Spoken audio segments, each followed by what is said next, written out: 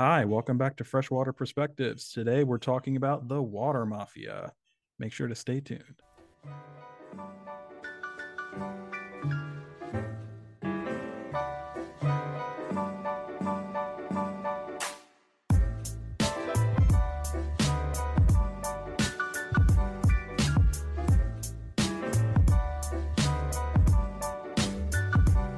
And we're back. Riley, what's going on? Hi, Matt. Um, Not much. Actually, a couple things. I am on the search for a grad student Ooh, or collaborative grad student. How about that? okay. You're looking for So, PhDs? I might be able to help you no, out. no, like a regional master's school, Mm. um, or undergrad. So I recently hired like a high schooler as an intern to like Oh, that's great. we have a high school in the area, so it's like why not do that connection? Yeah, no, that's great. It was brought up by a board member actually, but like I was like, that's great. And but so um, we have a watershed Hmm. district, or not. That's not the right verbiage. We run like a watershed. Like I really want to incorporate data into there. So a lot of models have been used, but like not actual data to see if we're moving the needle water quality wise. And I Oh, was I like, see. there's all this. So it's like the model we install a structure. And it's like you just saved 900 tons of sediment, therefore this much nitrogen, this much phosphorus going to the water. Oh, okay. Like they use this like these calculators Hmm. that someone with science, figure out. But it's like, dude, like, rain doesn't drop above the structure and that's it, right? Like Hmm. it's everywhere. So it's like, are we actually moving the needle or not? Oh, I see. I don't know if I told you this or not. I'm having deja vu, but like we've installed almost like 500 structures like in this Hmm. watershed for over like a No, couple. I Yeah. don't remember you bringing this up. That's great. That's Yeah. awesome. So, but then, Minnesota, as with anything like, funded with EPA and stuff, they've recorded water quality data for quite a long time. So I was like, let's use this. Yeah, for Um, sure. but it's a lot. So I was like, it's be a perfect grad project. So, a little too soon in like the process, but like I reached out to a couple universities because my thought process, I probably have to do like a request for proposals or something, but like Hmm. a couple, and one that's really bumming me out that they haven't responded to me, and it's been like Mm. almost 3 weeks, and I emailed multiple professors, and I was like, if I hear go to like a regional like thing and you guys talk about lack of funding, I will be very upset with you because like Hmm. I Like, I'm please like just take like this money. basically like waving. Yeah, I'm like, hey, over here. Um, Obviously it's not just my decision, but like, oh, I'm trying Yeah. to develop something I can bring to. We have like the next round of funding, and I Hmm. was like, yeah, this is like, I think this would be great. So I got a couple people on board, one agency on board too, and I was like, let's do this. So Yeah.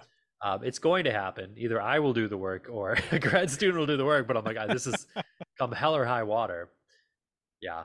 So I mean, yeah, I hope trying someone to responds for get you. I the mean, yeah. because that would be it's a super applied project. I mean, That's what it's my great. whole point in going this route is like. I want to get in the field, Hmm. identify the problem, and fix it within rather than being on the outside looking in. No offense to Hmm. academics, but sometimes I probably mentioned that too. On the there's a little bit of I don't want to use. There's one word I want to use, but I can't use that. Charlatan, but like, like Ooh, you don't have the whole picture, right? yeah. Like, and it's Yeah, there something could that be bothered me. like some calculated withholding of data, or people are just very protective of their data, especially in Yeah. academia. I think that's the big thing, you know. And then my second idea that I want to do is we have like this groundwater problem, and Hmm. people are really worked up in my area about this groundwater. And I was like, Hmm. well, and someone like literally wrote this in, so I did a survey. It was like, how are we doing? To people that like purchase stuff through us. We had a tree sale where we sell trees to residents, but Hmm.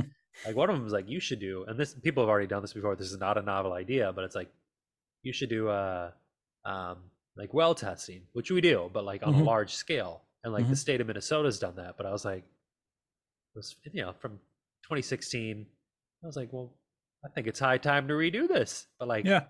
I was like, I want to do groundwater bio blitz, or I'll call it like a water blitz, and Oh, like the slogan will be like "No well left untested" or something there like you go. that. There you Yeah, go.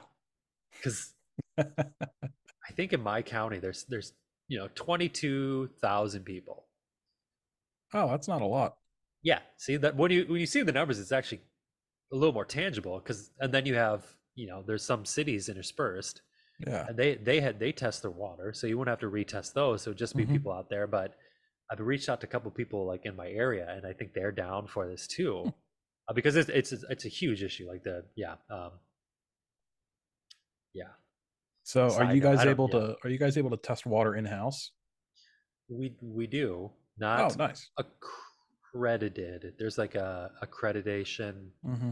But on the flip side, we just be like, we're guiding people like, oh, your water's bad. You should get this Yeah. looked at. I mean, it's a better number than not having any number at Yeah. all, So so we do have some accreditation for some things, but then the other Hmm. stuff it's more of just guidance, right? Yeah. Hmm. Um it's to tell them yes or no, but yeah, dude. So I wanna get like a regional like water blitz or something I'm gonna call it. And I Okay. just oh dude, I want it, man. And I was like, God, we should get a grad student for that. Um Pretty, I'm that gonna might get it. be, I don't know, that might be too simple of a project though. It would have Although to I be don't know. well, so there's already data too, right? So there's Yeah. long-term data. Yeah. Um That could work actually. more like a that would be like a more of like a public healthy student. Like Yeah. this is the Hmm. huge issue. Yeah. Um, there's already work being done, and this is like another way to raise awareness as well as get people tested. Because the Yeah. idea would be like we test in my mind, and people have already done this, so it's not my idea. But like you test if they're super high, like in a certain threshold, then we would test again just to make sure, Hmm. and then we guide them to certain resources. Hmm. Um, yeah, but No, those are that's my big great. ones. I know. Okay. I'm trying to Yeah. get back in it, or not back in it, but like, oh, I want to do a big water project. I've just got the itch, man. No, that's great. That's Yeah, I awesome. know. We'll see. I'll fill Okay. you in if it works or not. Yeah, please do. Looking forward to hearing about that. You know, and I you don't, come work with me, baby. yeah, please. Postdoc even, I Let's do it. Oh, dude. don't tempt me. Actually, Oh, I don't have anything that exciting or big going on right now. Just trying to, still the middle of the field season. We got some students are starting their field experiments. I'm still doing my surveys, going out on the big boat on Monday. So excited about that. Taking the old Boston Whaler out. Um, Boston Besides that, Whaler. I have trying to get some papers out that I've been sitting on for a couple weeks. So trying to get those out to co-authors and get those submitted to journals. So that's really it right now. Trying to stay busy. Dude, it's Publish or perish, you know? so true. Because I think I three papers after like grad school, and like Mm-hmm. it's just so hard, man. If you can get that done before you graduate, oh, that'd be such a It's wait. And I know it's like you're doing it, right? So it's like mm-hmm. you're not, but like, dude, if you, because a couple of mine, it took a couple years, right? And it's just like, it always oh, takes, I feel like it always takes three times longer than it should, and yeah, then like longer than you think it'll take. Like my yeah, first dude, paper to publish, it took 10 months to publish. yeah. Oh, it's insane. You'll be sitting pretty though. Good for you. Yeah, that's the plan, man. We're trying. We're just trying. Just We're just doing it. yep. What is Yeah, it? man. Head to the grindstone, whatever that's called, Head to however that phrase the, goes. yeah, Nose to the something. grindstone. Is that what it Nose of the is? Nose. grindstone. There it is. Yeah, head to the. I was like, eh. We got there. We got there. But how do you feel about Water Mafia, Riley? What comes to mind when I say Water Mafia?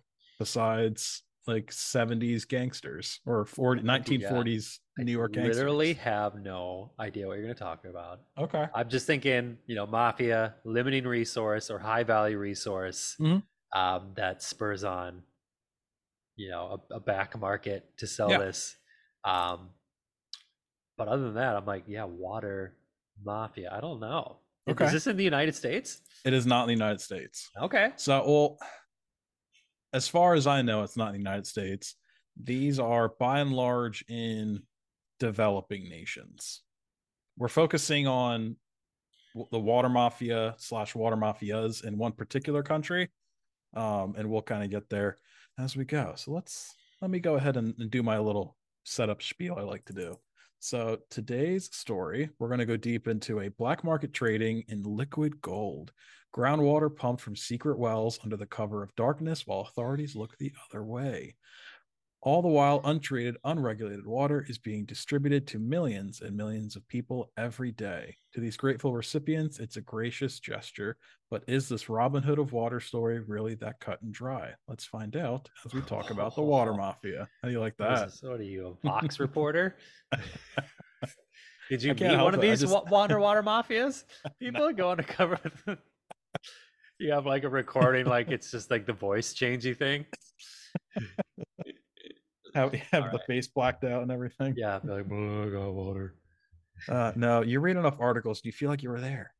Yeah. So I actually stumbled upon this story and this kind of topic in general. So I was giving out extra credit assignments for limnology this past spring, Nerd. and I know. So I had students watch a few documentaries on water scarcity, and they just needed to write about what they saw and how privileged we are to have seemingly unlimited supply of water here in America. And most students actually seem to like the assignment, so that's always good. But how we actually got to talking about the water mafia, and everything I'll be talking about today is mainly from a National Geographic documentary titled Parched, supplemented with some info from the BBC, NPR, and some other sources. So shout out to those outlets BBC. for doing a lot of that heavy work for me. One So again, request. hmm, One request. yeah. When you talk about the BBC, like the quotes you got from them, you have to do it in a David Attenborough. Um, I don't have any quotes from them, a so British accent. Okay. thankfully I didn't do that to myself. Okay. Again, like kind of like I said earlier, there are other kind of similar syndicates going on around the world in different developing nations, but we're going to be focusing on probably the most famous water mafia, and that's of India's major cities, including Mumbai and Delhi. So let's go ahead and kind of jump in here, shall we?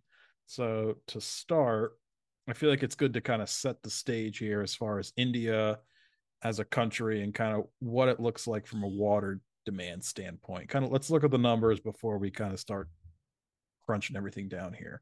So I'm sure everyone already knows India has an absolutely massive population, currently standing at about 1.4 billion, rivaled only by China. And they're at pretty close to the same number. Current projections have India passing China within the next 10 to 20 years as far as the most populated country in the world. So keep that in mind. This is a lot of people. And if I'm not mistaken, India is much smaller in size compared to China. So it's a much more densely populated nation. Hmm. So, according to the World Bank, India holds approximately 18% of the world's population, but only 4% of its available water, making it one of the most water stressed regions in the entire world. Add to that the intense wet and dry seasons, and water is either too abundant to store reliably or simply too scarce given the current infrastructure. The Indian government and several international organizations, including the United Nations, the Organization for Economic Cooperation and Development, and the World Bank, have each published audits of India's water security issues. All these organizations have cited groundwater depletion as the number one threat to Indian water security right now. Groundwater constitutes 85% of India's water supply, and there's simply not enough to go around right now. So, several of these groups have implemented education programs to reach out to underprivileged villages and dense agricultural areas to help the locals learn how to budget their water to get the most out of its use during the wet season and also make it last longer during the dry season. These outreach and education programs equate to about $1.2 billion in aid from local and foreign organizations.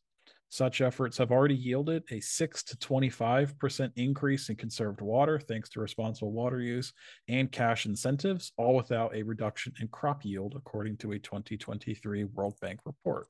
So there does seem to be some water. This is obviously an issue that they're aware about. It's something that not only India, but World Bank, a bunch of other international organizations are trying to kind of get in and help out there. But with that being said, Many of India's citizens also suffer from drinking untreated river or groundwater that may contain harmful amounts of fluoride, iron, and even arsenic, according to India's Water Resources Ministry in a 2012 survey. If I'm not mistaken, I believe it's northeastern India has a natural deposit of arsenic, completely natural, but is a high concentration of arsenic Hmm. that they have to deal with. It could also be northwest, closer to Bangladesh. I am not entirely certain, but somewhere in that region, there is a naturally high deposit of arsenic, which is very unfortunate to deal with. Hmm. Yeah. So So, on top arsenic, of fluoride, and what was the other one? iron, Iron. very high concentrations of iron. Okay. So, perhaps even more worrying is that many people living in India's dense urban areas only receive water during select hours on certain days of the week. Can you imagine only having water for, say, 4 hours on Monday and Thursday? Can you just imagine that concept? Yeah. Jeez. Like, I'm taking if showers for 4 hours. You know what I'm saying? Just kidding. Kidding, everyone. I mean, like if that happened here, there would be like news vans everywhere. There, like, if you lost water for a day, there'd be news vans everywhere. Let alone you only get it for 4 hours. Yeah, dude. At my town, this is funny. Like, the electric company, Mm-hmm, it's the town's utility company. mm-hmm, Um, they like called me up and they like, there's this like alternator, like energy thing that you put on your house, and mm-hmm. it's for like peak, to stress the system. Like, if the system is being stressed, they shut off the portion going to like to your water heater. Oh, It's like during peak, super peak times. It's like mm-hmm, when you wouldn't be showering anyways, mm-hmm, and like they're like give you a couple dollars off every month or something on your water bill if they like allow if you allow them to do this. mm-hmm. And that's nothing compared to what you're saying. But I was like, I even think I was like, do I want this? That's I like was the like, of course closest I thing. do. I know. Yeah, it's like That's the so it's close.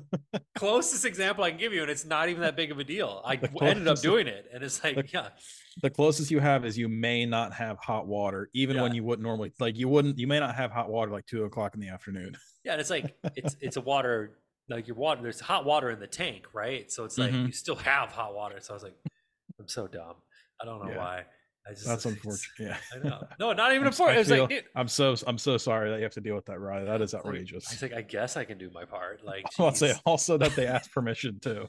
They ask They permission, even ask plus permission. they incentivize you. I They was give saying you they give you a a couple discount. bucks off every month. I was like, of course, I'll do that. You're a good Honestly, American, it was Riley. it was the money thing. Like, I had to be incentivized. So I was like, yeah, I need that. So Yeah, you're a good American. You're doing your part, even if you're being incentivized to do so. So, getting back to India and its water issues here. So, with all that previously described demand for water, it was really only a matter of time before someone stepped in with the supply to turn a profit. And it's hard to say when exactly the water mafias kind of began in earnest, but most reports point to the 1960s when the city of Delhi and other major Indian cities began to expand rapidly. Poor planning meant Delhi was only building for the then current population of 2.6 million rather than plan for the future and ensure the city was prepared in 20 years or so when the population more than doubled to 6.2 million. Amongst this massive growth, most infrastructure improvements and development were focused in the wealthy areas of Delhi, leaving many citizens homeless, and entire unauthorized colonies were established as a result. So, hmm, not geez. a good start. But as colonies grew and grew, as you can imagine, many politicians and members of the upper class became fearful that these squatter colonies would become recognized. Why would you want that? And therefore they would start receiving benefits such as water. You can't have those people receiving water, of course not, Right? right? And in 1993, a bill worked its way through the Indian judiciary system to forbid the Indian government from encouraging or further developing any unauthorized settlements. Needless to say, many citizens were pretty rightly outraged, and this is when they started to take matters, including water, into their own hands as a means of securing vital drinking water and the money they needed to survive and thrive. The system started with good intentions as rebellious citizens tapped their own wells and distributed water free of charge, but things quickly began to spiral as people inevitably started to charge for their services. Nonetheless, it is a complicated and very illegal situation. In most cases, crews will go out to illegally drilled wells during the night and pump groundwater into huge tanker trucks. These tankers can hold over 8,000 gallons of water, and there are usually a line of 20 or so tankers ready to fill up. Once full, they pull out onto the highway and dart off to their deliveries. In most cities, the police are outmanned and outgunned, so although they may be fully aware of when and where the pumping is occurring, there is simply nothing they can do. Or further complicating matters is that in one massive city like Mumbai, with over 22 million citizens, they can have multiple water mafias that are completely separate from each other, meaning that there isn't just one big boss or group of people that are in charge that the police can target. And on top of that, cities can absolutely peppered with illegal wells. So I mean, it's just like I said, it's super complex. The fact that these water mafias aren't organized is actually playing to their advantage. Because again, it's not like there's one kind of kingpin in charge of the water mafia, the big kind of Don boss, like in The Godfather, that's in charge of everything that you can just lock him up and then you're good to go. No, there's 10, 15, 20 different individual mafias going on that Yeah. yeah, I don't know how you get a hold of that. So I mentioned that some of these cities can be absolutely peppered with these illegal wells. A 2001 audit in the city of Delhi claimed that there were approximately 200,000 illegal wells dotted throughout the city.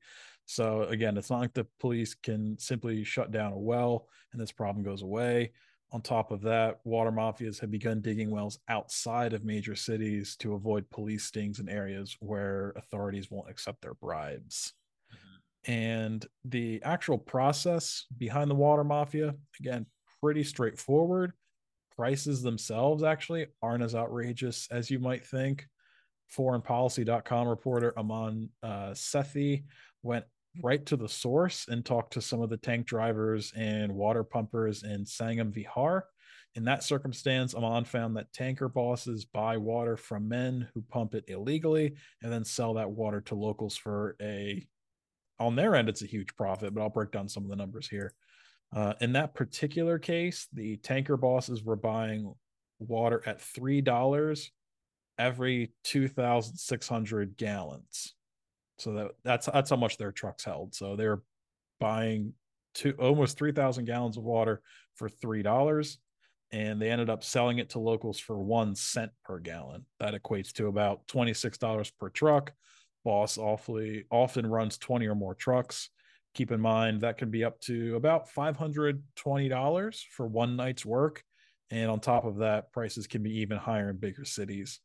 Um, Keep in mind there's obviously some takeaway for, you got to pay the driver and stuff like that. But as far as your kind of gross profit, $520 for, I guess, a little less minus $3. So $517 profit for one night's work. It's pretty crazy. Mm-hmm. Like, so the demand is there, right? Like that's why they're Oh, there. absolutely. So it's Yeah, like yeah. what would these cities do that like are frowning upon it? I get why, right? Like Mm-hmm. unregulated, but like if they were to like truly shut down every mafia boss, like what kind of stress would that put on the city? Like this is obviously filling a niche. Yeah. It wouldn't solve the problem. I think Yeah. you would just have different people go in and tap those wells. I don't think you can really put a stop to this No, no, no. in Like its current no, state. for sure, totally like human nature that would happen. But like Mm-hmm. just in like a play scenario, if they truly stopped everyone and then like the infrastructure of water going to that city, like would it even supply everyone adequately, or like is this like truly needed I to mean, keep people get their water? according to kind of what we talked about earlier, Yeah. in that specific example I gave there, they were only getting water for a couple hours a day, and that may not Yeah. even be every day, right? Yeah. So, So like basic needs would probably go by the wayside. Yeah. oh, absolutely. I have some of those Crazy. I have some of those numbers right here, as a matter of fact. Oh my god. Okay. So, how, you might be asking, Riley, does this get fixed? And honestly, like I said, I'm not sure. Yeah. Without significant investment, the imbalance of resources is pretty baffling. So, according to a 2013 audit from the Indian government, citizens living in the colonies, those illegal colonies, received about 1 gallon of water per day on average, compared to 116 gallons of water given to members of the elite, such as politicians, judges, members of the wealthy class, etc. This has only encouraged the actions of the water mafias, as businesses like restaurants, shopping centers, and even office towers have begun procuring water from the water mafias to ensure their toilets can be flushed, their employees and customers can have a drink of water when they need it. So you just talked about the infrastructure Yeah. supplying the basic needs, clearly can't. And then they're Yeah. also allowing these different businesses to go up, and it doesn't seem like their basic business needs can be met either. Jesus. So yeah, I mean, but at the same time, there's only so much water to go around, right? So it may not even really be an infrastructure thing. It's just a numbers thing. You have, what are the numbers? Let me scroll back up here. 18% of the world's population, but 4% of its available drinking water. Wow. You know, Yeah. I don't know how I don't know how you make that math work. It might Yeah. just be one of yeah, I'm not sure what the best solution is. Mhm. So there have been, but kind of that aside, so there have been some efforts to combat these illegal activities, but they haven't really been given any teeth. These Some independent water associations were established to regulate the cost of water leaving the wells. So at least they're like, hey, we don't like what's going on here, but we want to make sure that people aren't getting, overcharged for this basic necessity. Mhm. But again, membership into these associations is strictly voluntary, and there's no enforcement to ensure that water is actually being priced appropriately. There's no oversight. I think it was more of a kind of publicity, kind of the government trying to show the people that they're trying, but it doesn't Yeah. really seem to be anything really. Hmm. Um, the wide sweeping corruption throughout the Indian government, that's an entirely different story that someone probably more educated on the topic for me can probably explain.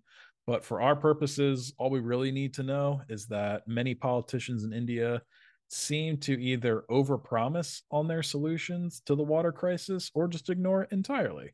So, not to mention officials outright laundering money away from important infrastructure projects. This obviously led to near constant turnover in the Indian government. All that being said, the most successful projects have been grassroots and community led ones. 2015 Stockholm Water Prize winner Rajendra Singh has spent over 30 years educating local communities on how to support and revive their aquifers through the use of rainwater harvesting and similar water conservation measures. In her Hmm. local state of Rajasthan, Singh has reported that the water table has risen quite appreciably as a result of her efforts. I couldn't find any numbers to kind of back that up, but we'll take her at her word. She won the 2015 Stockholm Water Prize. It's a simple solution that Singh has begged the government to adopt with seemingly no avail. So I think that might be a good place to start, capturing Hmm. rainwater at the very least.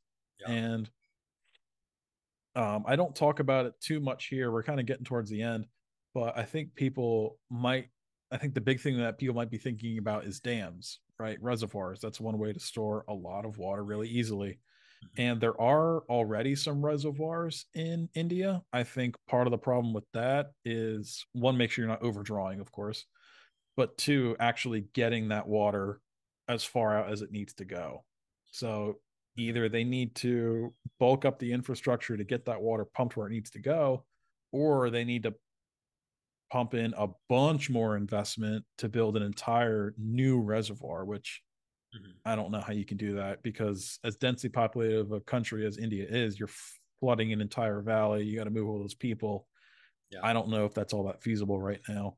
Um, so I yeah, I don't know if there's an easy solution to this, unfortunately. So I don't know if this is a happy story, but hopefully it's an educational one. But all in all, again, there's not really a simple solution, but it's one that other nations, like I kind of mentioned earlier, developing nations are starting to face, such as Bangladesh, Ecuador, even Honduras, are currently facing to a lesser extent, similar to the Salted Sea episode that we actually talked about, where we talked about the Great Salt Lake in Utah, how that was drying up, and the Salted Sea was kind of like a canary in the coal mine, that whole situation, drying up, toxic sediments, everything. Yeah. No one really seemed to learn from that lesson.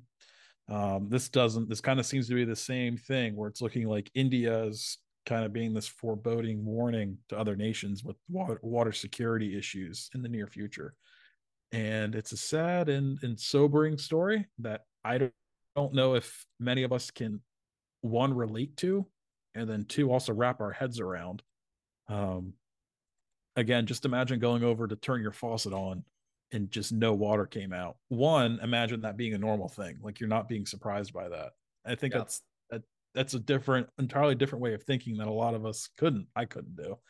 Yeah. Just moving into this apartment, we had, water leaking all over the place. So that was like a whole thing I do. Was had to shut off our water for a couple hours and I was freaking out. Um, so I just imagine that being a normal thing. It's unfortunate. Yeah. So yeah, I just, and kind of from that perspective, if that was you, right, where you turn on your faucet and nothing comes out, and that's a normal thing for you every day. I mean, what would you do to kind of solve that problem? I think, it wouldn't take very much for you to take matters into your own hands, right? Drill your own well, at least go buy it from wherever you can. Yeah. You can't really blame the people for needing water at the end of the day. Is I think what I'm trying to get at here. Yeah. Yeah. But Pretty crazy. yeah, Oh, it's unfortunate. It's eye opening. But yeah, again, National Geographic they jump around a little bit more into the different nations with their different water scarcity issues. But I found this situation over in India and those countries to be pretty interesting. So I wanted to focus on that yeah. a little bit. But that's all I had. Yeah. Great. So, Well, until next time. Well, wait.